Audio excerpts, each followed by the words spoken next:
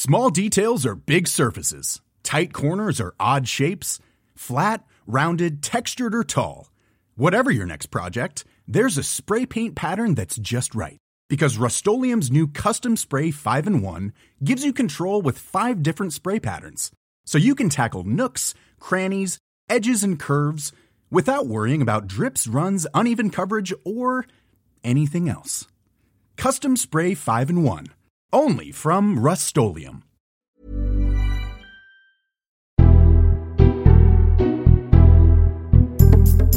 Hello, this is the Red Box Podcast. I'm Matt Shorley, bringing you the best of my Times Radio show. You can listen to Politics About the Boring Bits live on your DAB radio, on your smart speaker, or download the Times Radio app. Coming up on today's episode, I loved this. We've been wanting to do this for ages. The politics of quiz shows and quizzing politicians.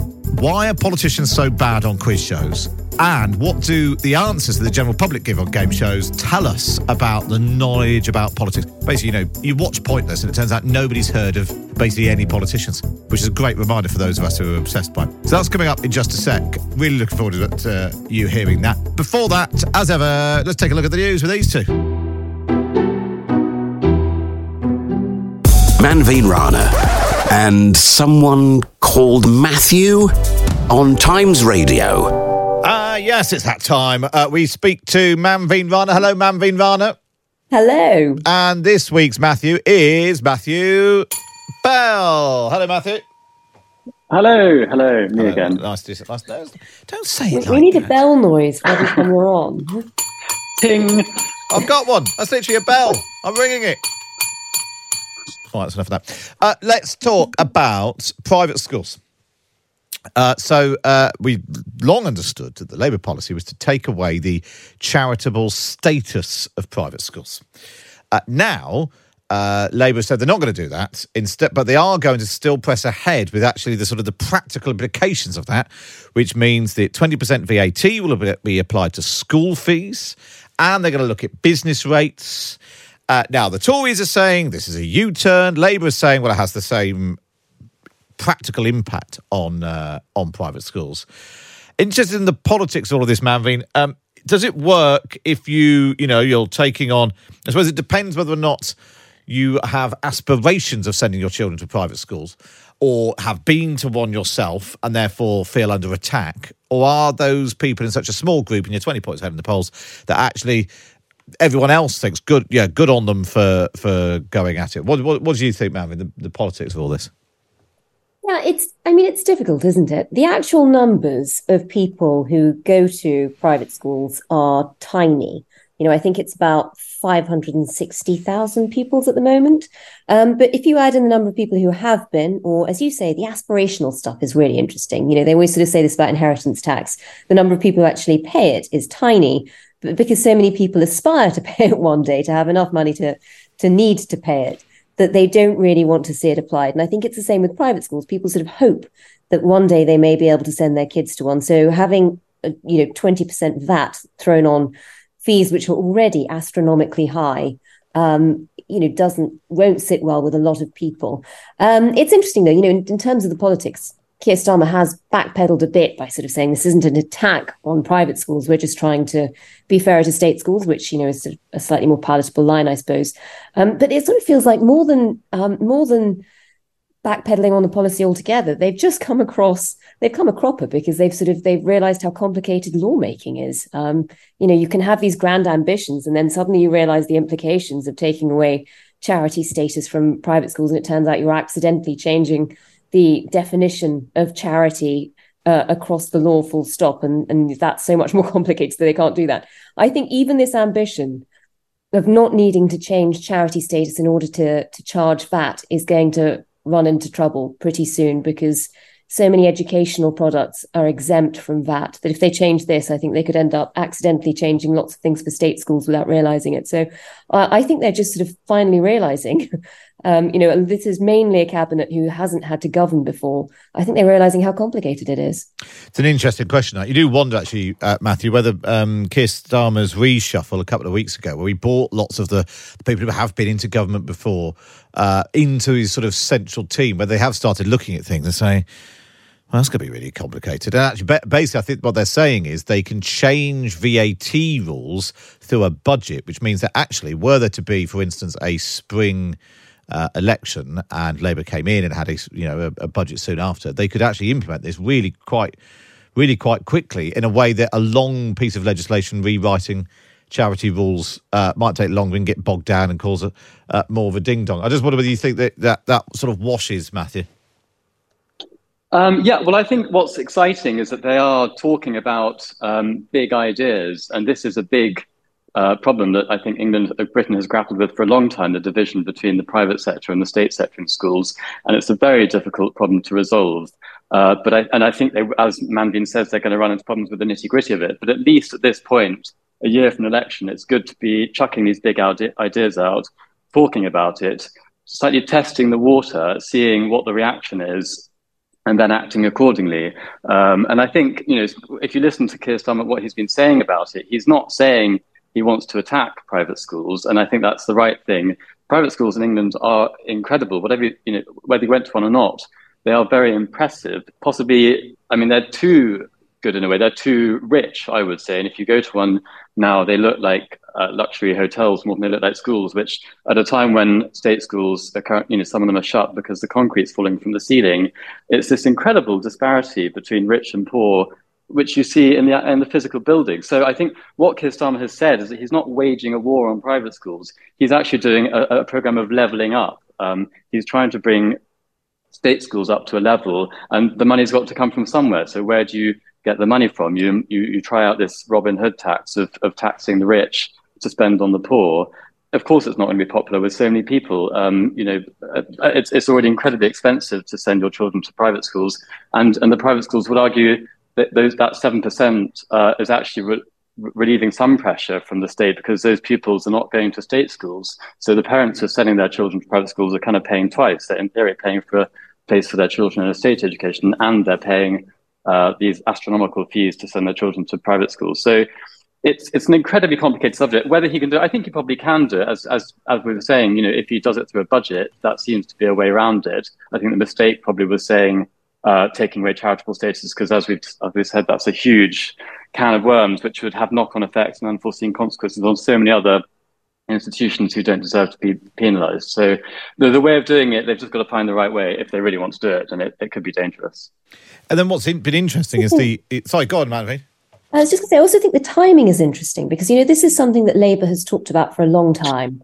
The Blair government was always, talked about private schools, but ran into trouble when ministers were sending their own kids to them. So, they've always sort of had this difficulty talking about what to do about private schools.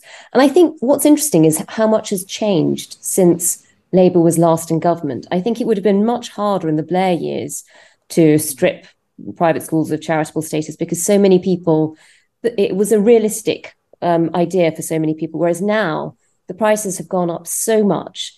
It's no longer sort of, if you're middle class, chances are you're not going to be able to send your kids to private school unless it's subsidized in some way. Increasingly, it's sort of the international elite who are sending their kids to British public schools. So I think so many people already feel disenfranchised from that system, who in the past would have sent their kids to public schools, that in a way, it's probably easier for Labour to go at it now. Yeah, and you're right, actually. And actually, maybe the fact that they're aligning it with, well, if we can waste this money, we'll spend it on teachers, addressing, the upside of addressing public concern about state schools might outweigh that. But then one of the other things that was interesting was the sort of the Tory reaction to this, because what they've ended up doing is attacking Keir Starmer, as they like to, Mr. Flip-Flop and all of that. Gillian Keegan, the Education Secretary, posted online, 2020, Keir Starmer says, will abolish tuition fees. 2023, likely to move on from that commitment. January 2023, childcare until the end of primary school, said Bridget Phillipson. June 2023, that's not Labour policy, says a spokesperson. And now this, says Gillian Keegan, no plan, just playing politics. Now, I just wonder whether it's possible to mount the accusation that you keep flip-flopping and changing your mind on flagship policies while changing your mind and flip-flopping on flagship policies like net zero last week, possibly HS2 this week. Is it a charge that you can mount? Or is one person's long-term decisions for the long term someone else's flip-flop? What do you think, Matthew? Well, I think it's one of the eternal problems in politics is that you say one thing and then you're beholden to stick to it for the rest of your career. And that's wrong. The mark of an intelligent person is the ability to have an open mind and be persuaded by an argument. And that's the point of a debate, and a chamber of debating is about that. And so I actually am all for flip-flopping. I think it's important that any party or person can change their mind because, things change. You can't just keep on banging the same drum and ignoring the opposite arguments. And all politicians and all parties change their policies all the time. You just have to do it in a slightly intelligent way and say, when we said that, we were wrong, things have changed, and now we're doing this. And there's no shame in it. I think it's absolutely fine. What do you think, Manvin? I agree. I think intellectually, it's very limiting to always stick to the line you've taken and not have the ability to change your mind. I just think it's a really odd attack from Gillian Keegan because, as you say, in a week where the government is flip-flopping at huge cost. I mean, flip-flopping on HS2, the sunk costs there are horrifying. So while it's fine to change your mind if things change, I think when there's a massive price tag attached to it, you don't want to be reminding people that flip-flopping is a bad thing. I think a more effective attack line would have been, we're glad he's seen the light and agrees with us on whatever. I think that would have been much more damning. So it's weird that they've gone on that. Also, sort of, the Tories are in real trouble with this. You mentioned net zero, HS2. It'd be great to know where they really stand on the pensions triple lock, because we know they want to scrap it, but they won't say it before an election. They're bound to go in with a manifesto saying they won't scrap it. And if they got in within 2 weeks, it would be gone probably, So I think it's really difficult at the moment. It feels like nobody in politics is really saying what they believe. And yet we're all expected to vote on that basis. So it's really interesting that sort of, a U-turn is in the eye of the beholder. So YouGov asks this question regularly. When the government does a U-turn, what do you think about it? And obviously, they've been doing this for a couple of years, but obviously it's always been a Conservative government. So overall, 39% of people say that government U-turns are normally a good sign. It shows that they're willing to listen and change their minds when people complain or situations change. Just under that, 34% say they're normally a bad sign, showing they're incompetent, weak, or have not thought their policies through properly in advance.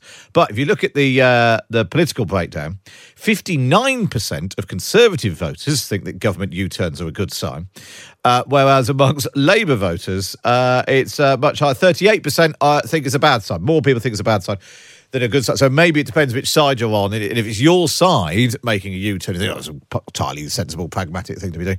And if it's your opponents or the other side, then suddenly, it's terrible. Flip-flopping. My big fear is we might end up getting to Tory conference in Manchester and they might be giving us some Keir Starmer flip-flops.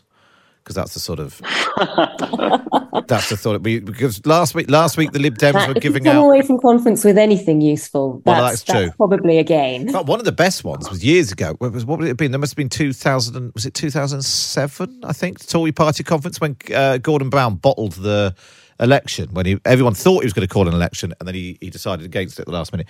And they gave us a bottle of Brown, which was not something I was familiar with. It was basically Newcastle Brown Ale.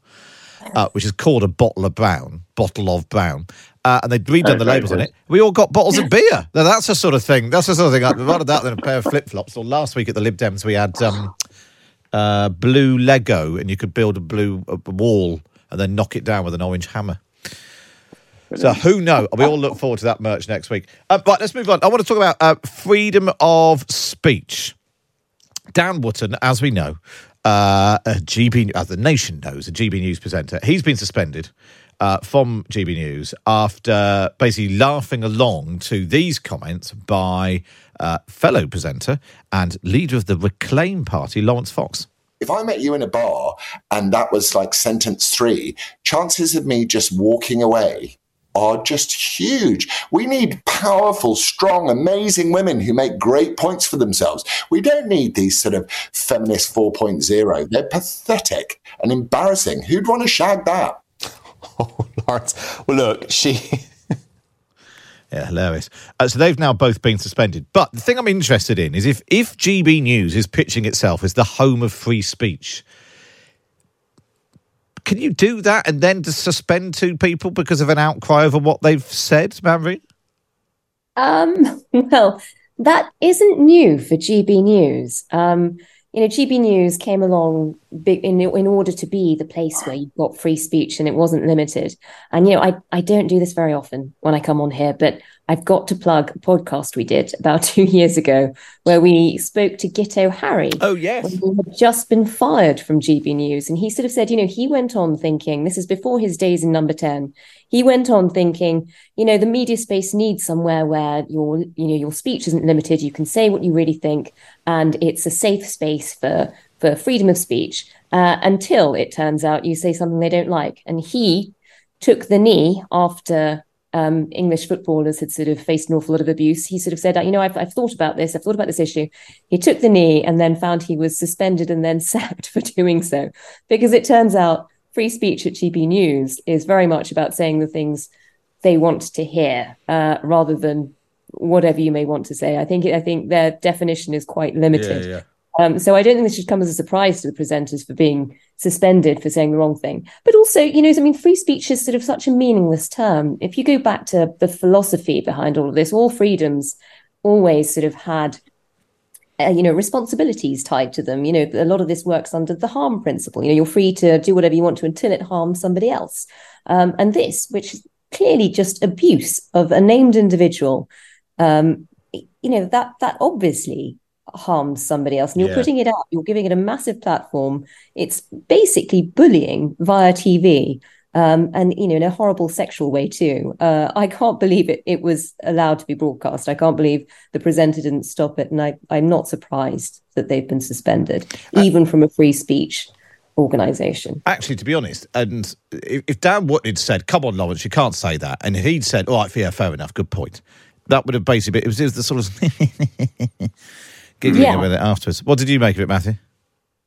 Well, I think it's the problem of these plucky little startups, like GB News started out saying, we're going to be different from the mainstream media. But as time goes on, these little companies become part of the mainstream media, and then they have to abide by the rules that everyone else is part of. So there's a red line for everyone. And of course, everyone is pro free speech. But the red line for the BBC is you have to say on the one hand, on the other hand. And for GB News, they've done the right thing, which is good. But for Lawrence Fox, he'll think, well, what was I thought the whole point of GB News is I could say anything I wanted. Yeah. But his red line is different to GB News's. And, we've had this argument forever in terms of, is it wrong for the internet to allow people to promote fascist ideas? Yes, it is. It's an unregulated Wild West. But there has to be a limit somewhere, and clearly GB News have finally realised that there is one even for them. This is Times Radio. Very good morning. This is Matt Chorley on Times Radio. Now, still joined by Manveen Rana and Matthew Bell. But would you give someone a bell without warning them first? Oh, very good. Yeah, good. Should have seen that one coming. There is the Washington Post, apparently, has contacted an etiquette expert to find out the new rules of using your phone. Don't leave a voicemail. Text before calling. You don't need to answer. Are they right? Well, let's speak to William Hanson, who's an etiquette coach, host of the Help I Sexted My Boss podcast, and one of my favourite contestants on The Wheel. William, morning. Hello, Matt. Thank you for having me. No, so what are your rules of using the phone? I think texting now, can I give you a quick call, please? Or can I give you a quick call because of, and then giving a bit of a subject line like we might do an email is fairly standard practice, particularly for those that are sort of 45 and under. Millennials in particular are quite averse to just the phone randomly ringing with no prior warning, which is a great shame because actually the phone is incredibly useful and I hope stays around forever and ever, even though we have voice notes and all sorts of other ways of communicating now. What do you think of this, Manveen? I think it's a generational thing, isn't it? I mean, I find this with sort of younger producers and friends. There is a whole new etiquette. You're not really supposed to just pick up the phone and call. Voice notes, though, are very popular. God, I know, no, so irritating. So if you because nobody's got the time to type anymore. So you talk into your phone and send it off as a voice note. That's fine. If you leave a voicemail, a world of trouble. if you just call a world of trouble without warning, I think it's sort of seen as an intrusion on your life now. But also the message saying, always with you. Can you talk? Like that, like just a you do, I think you're right, William. You do have to say what the call is going to be about. Otherwise, it's like, I need to call you because you're going to be fired.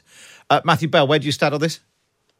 I love a voice note, because did you know that when you play the voice note, you can accelerate the speed at which it's played. So it's like Mickey Mouse going, and you can just hear the message much quicker. But they're such a good use of time.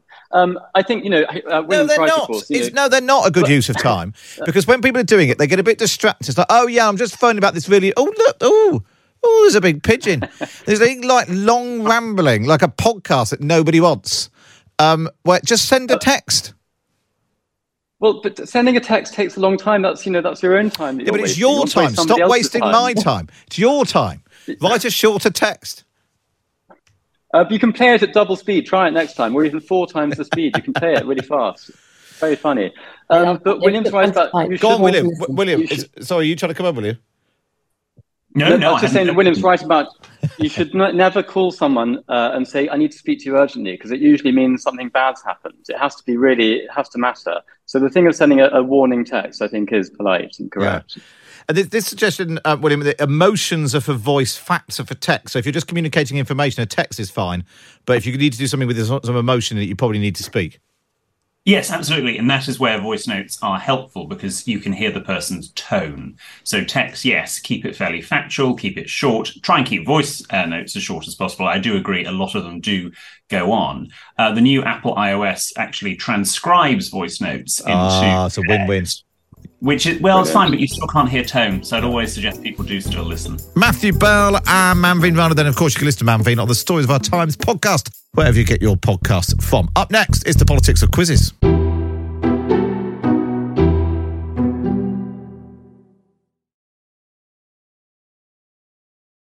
You're listening to the Red Box podcast. Now, it's time for this. The Big Thing on Times Radio.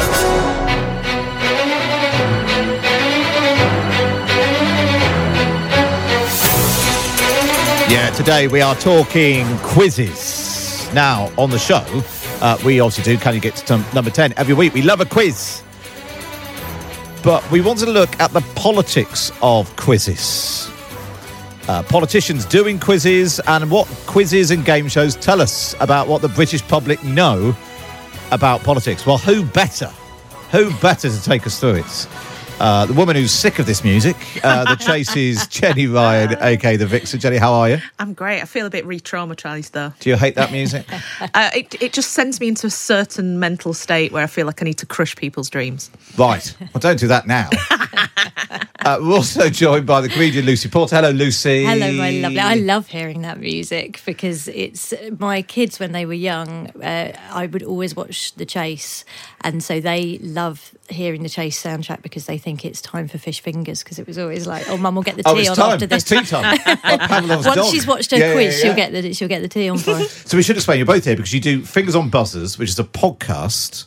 Now in its 4th series. Yeah, we've done about 100 episodes now. Yeah. So and now you've produced a book by the same name. So look, there are not 2 people who know more about quizzes. We are immersed in the world of quiz. We're part of the cult of quizzing. So and we always love talking about quizzing, and this particular angle has got us very excited. So why apart from killing time before you put the tea on, where did your love of quizzes come from? Well, for me, it's a family affair. I think it's the same with Lucy. Big quiz family, but particularly my granddad. So he taught me reading, writing and quizzing at the age of 3. And just wanted to impress him by getting things right on 15 to 1, really. So how did you then end up on The Chase? Oh, a long and winding road via University Challenge, via writing questions for shows like The Weakest Link.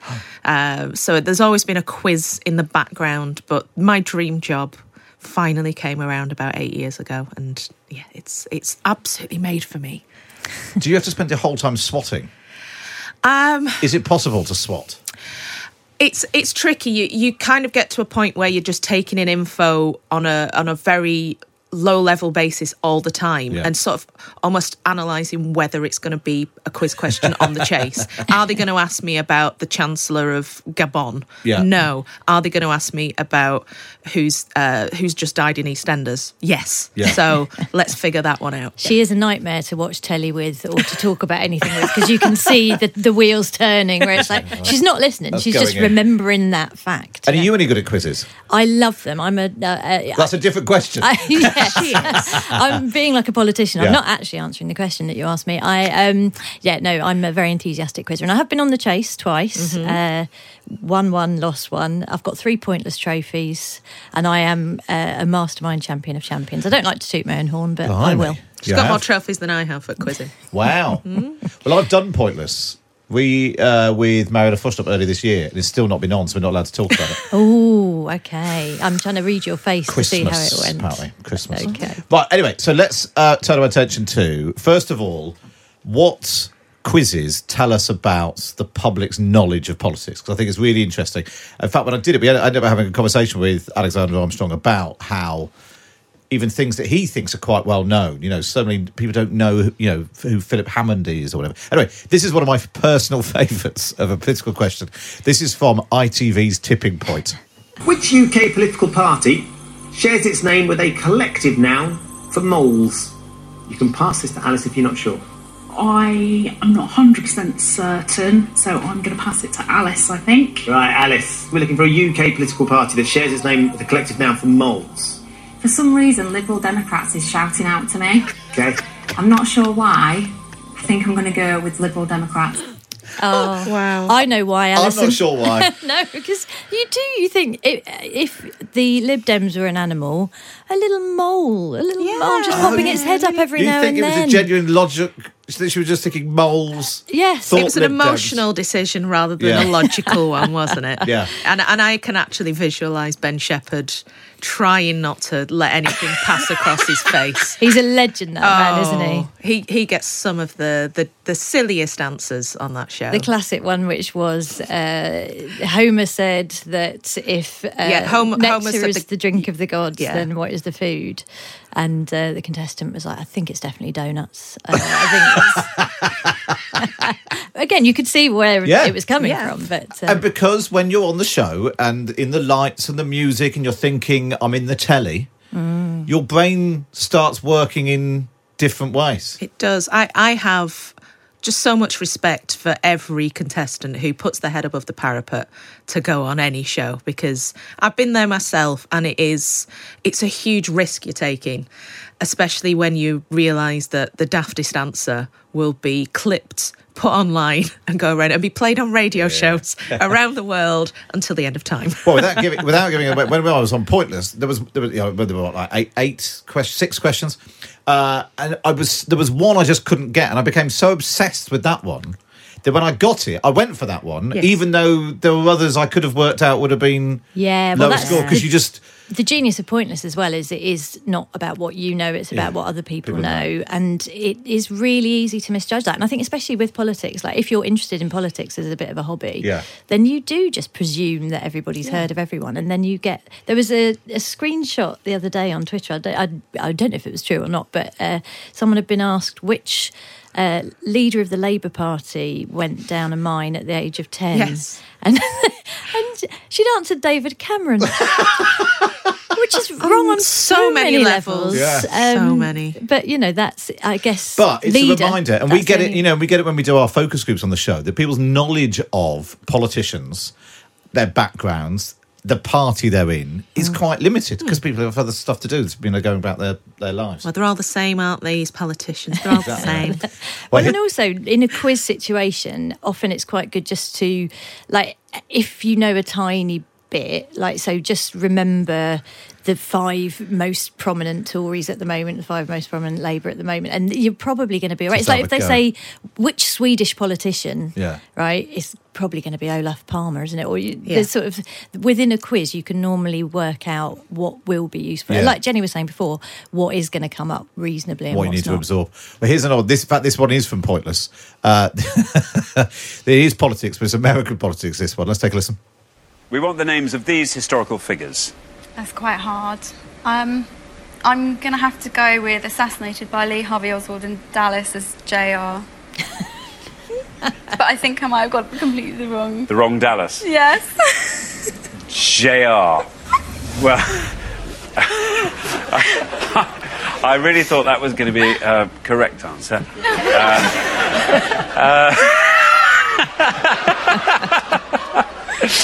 Oh, thank you, Gemma. Wow. Joyful. I mean, and also Jay, she was there with Jay. You can get again. It was initials, JFK, Dallas, the connection, JR. shot. Yeah. It was all there, but she should have known it was Kristen who shot JR, wasn't it? It was. Not Lee Harvey Oswald. You get the bonus point, well done, Jen, yeah. Can we do this one as well? Partly because I love the wheel, and also because it's Joey Essex. This is Joey Essex on the wheel, answering a question about American politics. Oh dear. Which animal is the traditional symbol of the US Democratic Party? All right. Oh my Eagle, God. It ain't there. Bear, It ain't there. Elephant, donkey. I thought it was a cat.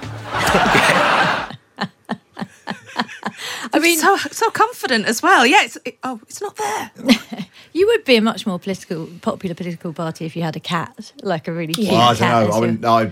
I'm not. You're a dog person. I'm very much dog. You'd lose the dog vote. Yeah. Yeah. Rabbit. I mean, the thing is, you wouldn't necessarily go to Joey Essex for American political knowledge. No, but the fact he was so confident going into it, it's got to be a cat. I'm waiting for a cat. It's not a cat. Where's that come from, Joey? What source have you got that from? What's in Joey Essex's brain? Ingrained into his mind. I think that's a different programme altogether. But then you never know. This is the thing about quizzes as well, is it really exposes, like, sometimes people surprise you. People you think you can do brilliantly don't. That's definitely true of the wheel, because you suddenly discover that, I don't know, Richard Madeley's big into jazz or something. Yes. Because it's not a thing that you realise, and suddenly I don't think that is true, actually. I think the last time I watched The Chase, the wheel, he was rubbish. Let's move on and talk about politicians doing quizzes. Do they fare any better? So Ed Davey, Keir Starmer and Rishi Sunak have all agreed to do the quiz that I do on the show, Can You Get to Number 10, with varying degrees of success. Oh. Who was the last Liberal Prime Minister? The last Liberal Prime Minister. Was it Bannerman? No, he's not at the bad hurdle! Question number 4 for Transport Secretary. What's the speed limit on a dual carriageway? 60. 70. No. Matt, thank you. I've got a couple of hundred people who are waiting for me next door, and I don't want to keep them waiting anymore. But thank you for your time. You're not going to do the quiz. I literally have got 200 people waiting for me next door, and I was meant to be there 2 minutes ago. So can we get you back? It's been really nice to talk to you. Can we get you back to do the quiz? I'm sure we'll find time, as you can see. Yeah, I'm sure we can find time. Didn't you do something similar earlier? That was almost a year. That was more than a year ago. And still no Rishi. Still never been back. So Ed Davey got to Chancellor, so we got 9 out of 10. That's good. Keir Starmer, I think, got to Environment, so it was 3 out of 10. Mm-hmm. But at least he did it. Yes. Yeah. All credit to you. Yeah, I understand why politicians are reluctant to do quizzes, because they do have a lot to lose. Where, being a comedian or even a broadcaster, it's not, the stakes aren't as high. Whereas if you're, you want to lead the country and you don't know, the capital of Poland or something. You're supposed to have knowledge if you want to be in charge. Well, we also pretend that they're supposed to be superhuman and know everything about everything at all times. And this even happens when they're on doing interviews, and I mean, it's particularly education ministers have this problem. Here's the schools minister, Nick Gibb, being asked an apparently simple maths question on Good Morning Britain. 3 questions for you, Nick Gibb, schools minister. What's 8 times 9? I'm not going to get into this. I've learned through bitter experience never to answer these kind of questions. Nick, 8 times 9 is a times table. I'm not asking how you change the world. That sounds like me, actually. If we're faced with a mental arithmetic question, I'm not getting involved in this. Is that your weakness? Yes. Yeah. It's not that I can't do the sum. Yeah. It's the pressure of it, and that's where I have a lot of empathy for that moment. The flip side is sometimes politicians are really good at doing quizzes. Here's Liz Truss being brilliant, which is not always what we say, being brilliant at matching leaves to tree species on the BBC. Wow. Can you tell us what leaf that is and from what tree it comes from? That's a horse chestnut leaf. Oh, well done. Point number 1. Correct. Let's move on. Adam, I know you don't recognise any of these. What about that one, Liz Truss? I believe that's an oak leaf. Oh, you're just too good at this. All right, we're not catching her out just yet. And let's try the third one. I think this has been increased in size, but I think it's a rowan or a mountain ash. Gosh, it's an ash tree. I mean, you may be more specific for me. No more detail about it. Goodness, I take back everything I've ever said about her. She's a genius. Well, now we found it. Everyone's good at something. Yes. And she's good at leaves. Yes. Get her on Autumn Watch. I mean, I have got an app on my phone that can do that, but... I think that was pre that. It was pre that. Oh, but, good. Yeah, so there we are. And then, slightly less successful, this was David Lammy, Labour's now Shadow Foreign Secretary. On you're both familiar with this one, aren't you? On BBC's Mastermind. Which variety of blue English cheese traditionally accompanies port? Leicester. Stilton. Who acceded to the English throne at the age of 9 on the death of his father Henry VIII in 1547? Henry VII. Edward VI. In chemistry, what French word is used for a tube for transferring measured amounts of liquids? Pass. Which country's so-called Rose Revolution of 2003 led to the resignation of its president, Edward Shevardnadze? Yugoslavia. No, it was Georgia. In fairness, the advice we always give to people who want to go and mastermind is give an answer, don't pass. Because sometimes it will come down to the number of passes. Yeah. So at least the ones that you could have a guess at, name a country he was having a go at, but it's a studio situation. Because you get so if it's a tie, if you've had more passes, yes, you lose. So just keep giving wrong answers is better. Yeah. Good top definitely. tip. And also, I mean, I did feel like it wasn't a terrible performance. I think what happened was he just had that thing that's happened to all of us where your brain, you're thinking about the wrong answer you've just given and then you're not listening to the question that's coming up. And you run out of energy as well because that's at the end of the time. Yes. And if you lose focus, then it's just downhill all the way to that final beep, beep, beep. I think the reason it was sort of notable was because he was like, often when politicians are doing quiz shows, like with reality shows, it's a kind of late career decision. It's when things are already, whereas he was like, he's, very much in the thick of it. So I think he was very brave to do that. That's just a really tough one as well, because that's like knowledge stuff. Well, like that, the Henry VIII, I think if you'd asked me who succeeded Henry VIII, I wouldn't have said Henry VII. I wouldn't have said Henry VII. Henry IX. Because that's just maths. But yes, they weren't easy. The list, though, of specialist subjects on Masterminds. David Blunkett, the Harry Potter novels. Edwina Currie did Marie Curie. Neil Hamilton just did British politics. David Lammy did Muhammad Ali. Michael Howard did Liverpool Football Club in the 1980s. Tim Farron did Blackburn Rovers 1990 to 2000. That's quite specific. Anna Soubry, Fawlty Towers. It's an interesting thing, the ones that they pick. You think when you're picking your mastermind specialist subject as a politician, you're kind of trying to convey some other aspect. So you sort of go with, like Tim Farron did Blackburn Rovers. It's like, I'm a man of the people. I'm kind of... and Lembit Opik did Kander and Ebb musicals. Lovely. Which is a very niche choice. Yeah. As he is a niche man. If you were picking these people, who would you have on which politician would you have on a quiz team? Oh, I would like to have Andy Burnham. I reckon he gets the rounds in. Yeah. And he comes up with some good specialist answers, especially in sort of music. Yeah. I think he'd be pretty nifty. Indie of the 90s, I suspect he'd be very good on. And you're very right, Jenny, because actually when you're thinking who's on your pub quiz team, it's part quiz, but it's also who do you want to go to the pub with. Yeah. William Hague, I think. He's obviously a bit nerdy. 14 pints, famously. 14 pints. He'd have a great night out. And he knows stuff. He'd be good on history. He's written books. Yes, exactly. Yeah. He's just got that sort of, you feel like there's a lot tucked away there. Yeah. Angela Rayner, I think, would be good because in my experience, red-headed northern women are very good at quizzing. Very much so. In fact, we did our end-of-year quiz last year. She was good. Yeah. I suspect. Although in one round, we had someone dressed up as Father Christmas, and she said, I know it. And I was like, who is it? Well, no, I don't know the name. I just recognise the face. And I was like, that's half of the challenge. Well, what about when politicians host a quiz? Is that what you want? This is former Tory MP Anne Widdecombe hosting the Sky show Clever Dicks. Hello and welcome to Clever Dicks, a general knowledge quiz show for intellectual gladiators who think they can hold their own in this no-holds-barred contest. Well, enough of that. But will they be able to box turn her off. Turn her off. We'll tell. Turn her off. And there was also former Labour MP Robert Kilroy Silk and his brilliant ITV's Shafted. Their fate will be in each other's hands as they decide whether to share or to shaft. Yeah. You a fan of that one, Jenny? You know, Shafted was underrated. I'm not sure he was the right host. Right. Similar with Clever Dicks. Yeah. Yeah. Both those shows felt like an excuse just to get a former MP to say something slightly saucy. That's basically as the title of the show. That's basically just it. Yeah. Clever Dicks only lasted one series for various reasons, mostly to do with the host. Right, but let's bring in a politician who's done lots of quiz shows. Aaron Bell, Conservative MP for Newcastle upon Line. Newcastle Underline is here. Hi, Aaron. Good morning, Matt. Morning, Jenny. Morning, Lucy. So just remind us which shows you've done.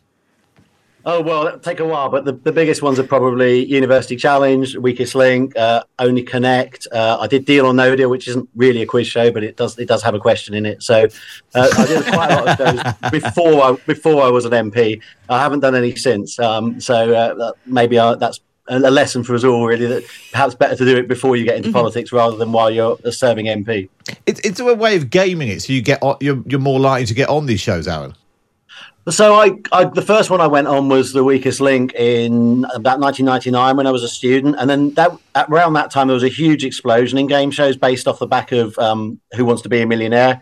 There was a real revival in game shows. And at the same time, new channels were popping up like Challenge TV, Channel 5 were looking for quiz shows. And as students, it was perfect because you could obviously usually take a day off from lectures or tutorials or whatever and just go to the studio. And actually, once the TV companies knew you were comfortable in front of the camera and you could have a bit of rapport with the host and so on, they'd be happy to have you on. So I went. The vast majority of the quiz shows I did were in that sort of period from about 1999 to 2002 or so. But later I did Deal or No Deal was a lot later. Only Connect, obviously, only when it actually came on, which I think the series I was on was in 2012, and the Krypton Factor was about 2010. As I say, I haven't really done much since then, but I've got a long pedigree, if you like. What was the best or most you won? Most I won was £25,000 on Deal or No Deal. Wow, that's all right. Yeah, and I only had 50 pence in my box, so that was quite a good outcome. Basically, I split it with my then girlfriend, now wife. We went to the audition together, and we agreed we'd split it if only one of us got on. So I had to write her a cheque for £12,500. That's well, at least you're still together. It all ended up going to the house deposit anyway, so it doesn't really matter. Better than a cheque for 25p. Yeah, and at least you're still together. Absolutely. She didn't take the cheque and then dump you. That'd no, be worse. Exactly. Now, I've only just discovered this, but it turns out that Jenny has got some questions. Yes. No. You talked about this, how we shouldn't answer these questions. I don't think these will be a problem for you. So go on then, quite Jenny. friendly. Okay. So turning the tables. You're used to answering them on the chase, and now you're going to ask Aaron and I. Yes. Go on then. I've got a few politics-themed questions. Right. So go on. Name all of the leaders of the opposition who were against John Major. All the leaders of the opposition went up against John Major. Yes. So start with Kinnock, and then between I don't know if there's anyone between Kinnock and Smith interim. I don't think there was. And Smith, and then did Margaret Beckett do it briefly? Beckett, yeah. And then Blair. After Smith died, and then Blair. Yeah. Perfect But Beckett answer. did it Good twice, team. didn't she? Didn't she stand in when after Kinnock stood down? Was she not acting? Anyway, let's See, you're giving me more information than I have here. It's very I impressive. like that we decided to do this as a team effort rather than. That's the best way. Thanks for the help there. I'll tell you what, let's do on this next one. We'll shout out our name if we think we know the answer. Okay. Right. The Mayor of West Yorkshire appeared in 195 episodes of which TV show? Matt's Coronation in there. Street. Coronation Street. Yes, Tracy Brabin. Yes. Played Trisha Armstrong. Very good. 1989 to 1997. Yeah. How many members are there in the US Senate? 100. 100. House of Representatives? 435. Yep. Plus extra ones for DC and so on. Which former Tory leader was born in Swansea with the surname Hecht? Michael Howard. Correct. Wow, that's good. And how old was William Pitt the Younger when he first became Prime Minister? Oh, 24? 24 is correct. Oh, very good, Matt. Well done. Well, it's in my book, so it'll be I've quite bad. I've read William Hague's book. I should know that. Dream Team. That was very good. Thanks, That was Jenny. good. Is there a show that you'd still like to do, Aaron? I would perhaps like to do Mastermind one day, but it takes so much preparation. You have to study the specialist subject quite intensively to have any real prospect of doing well on it. And I wouldn't have the time to do that now. But Mastermind is sort of the granddaddy of What British quiz shows. I've not done that. What you must have thought what your specialist subject would be? Yeah, I'd probably do something like Test cricket since maybe 1981 or something like that. English Test cricket, because I've got enough interest in it that I know some of the facts already, and I'd enjoy researching it. Mm-hmm. Something like that, perhaps. It's taking it seriously. What That's would what have you've you got ever to do. done Mastermind? I did do Mastermind. My subject was Buffy the Vampire Slayer. Was it? Yes. I'd go for something like just something very small. I could see why. Was it Anna Sewberry did Fawlty Towers? Just a TV show, 1 or 2 series. But then they ask you very deep questions. So you can go for a broad topic Yes, where the questions can be quite shallow or something very short and specific, but they can go into any depth of detail. So you have to take that into account. Oh, maybe I'll do the Lib Dems instead, because I have a weird amount of knowledge about them, which is very rarely of any great use. Nothing to do with moles. No, nothing to do. Jenny, it's been brilliant to have you in. Jenny Ryan from The Chase, a.k.a. The Vixen, and comedian Lucy Porter's a brand new book is out. It's called Fingers on Buzzers. And it's basically, it's an interactive kaleidoscope bonanza celebration. It is of the Great British Quiz. Of the Great British Quiz. And the podcast, you can download Fingers on Buzzers wherever you get your podcast from. Aaron, really good to see you. Will we see you in Manchester? Yes, I'll be up on Sunday. Do you fancy doing the egg and spoon race? Not sure about that. Great. Thanks for that, Aaron. Cheers, Matt. Conservative MP Aaron Bell there as well. Yeah, we'll be at the Tory Party conference next week, and we will be doing the egg and spoon race with or without Aaron. And that's all we've got time for on today's episode. If you like quizzes and politics, you'll love Can You Get to Number 10? 10 questions loosely connected to 10 cabinet jobs. The more questions you get right, the better job you get, taking place alongside our listeners and guests in our cabinet. If you get to number 10 and get that right, you'll cross the threshold and become our show's Prime Minister. If you want to come on and play Can You Get to Number 10? Keir Starmer's done it, Ed Davies done it, Rishi Sunak ran away from it. If you want to come on and play, email me matt@times.radio. We'll get you on very soon. But for now, from me, Matt Jolly, it's goodbye.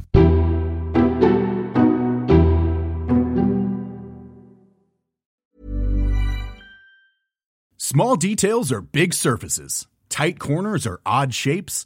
Flat, rounded, textured, or tall. Whatever your next project, there's a spray paint pattern that's just right. Because Rust-Oleum's new Custom Spray 5-in-1 gives you control with 5 different spray patterns. So you can tackle nooks, crannies, edges, and curves without worrying about drips, runs, uneven coverage, or anything else. Custom Spray 5-in-1. Only from Rust-Oleum. Even when we're on a budget, we still deserve nice things. Quince is a place to scoop up stunning high-end goods for 50 to 80% less than similar brands. They have buttery soft cashmere sweaters starting at $50, luxurious Italian leather bags, and so much more. Plus, Quince only works with factories that use safe, ethical, and responsible manufacturing.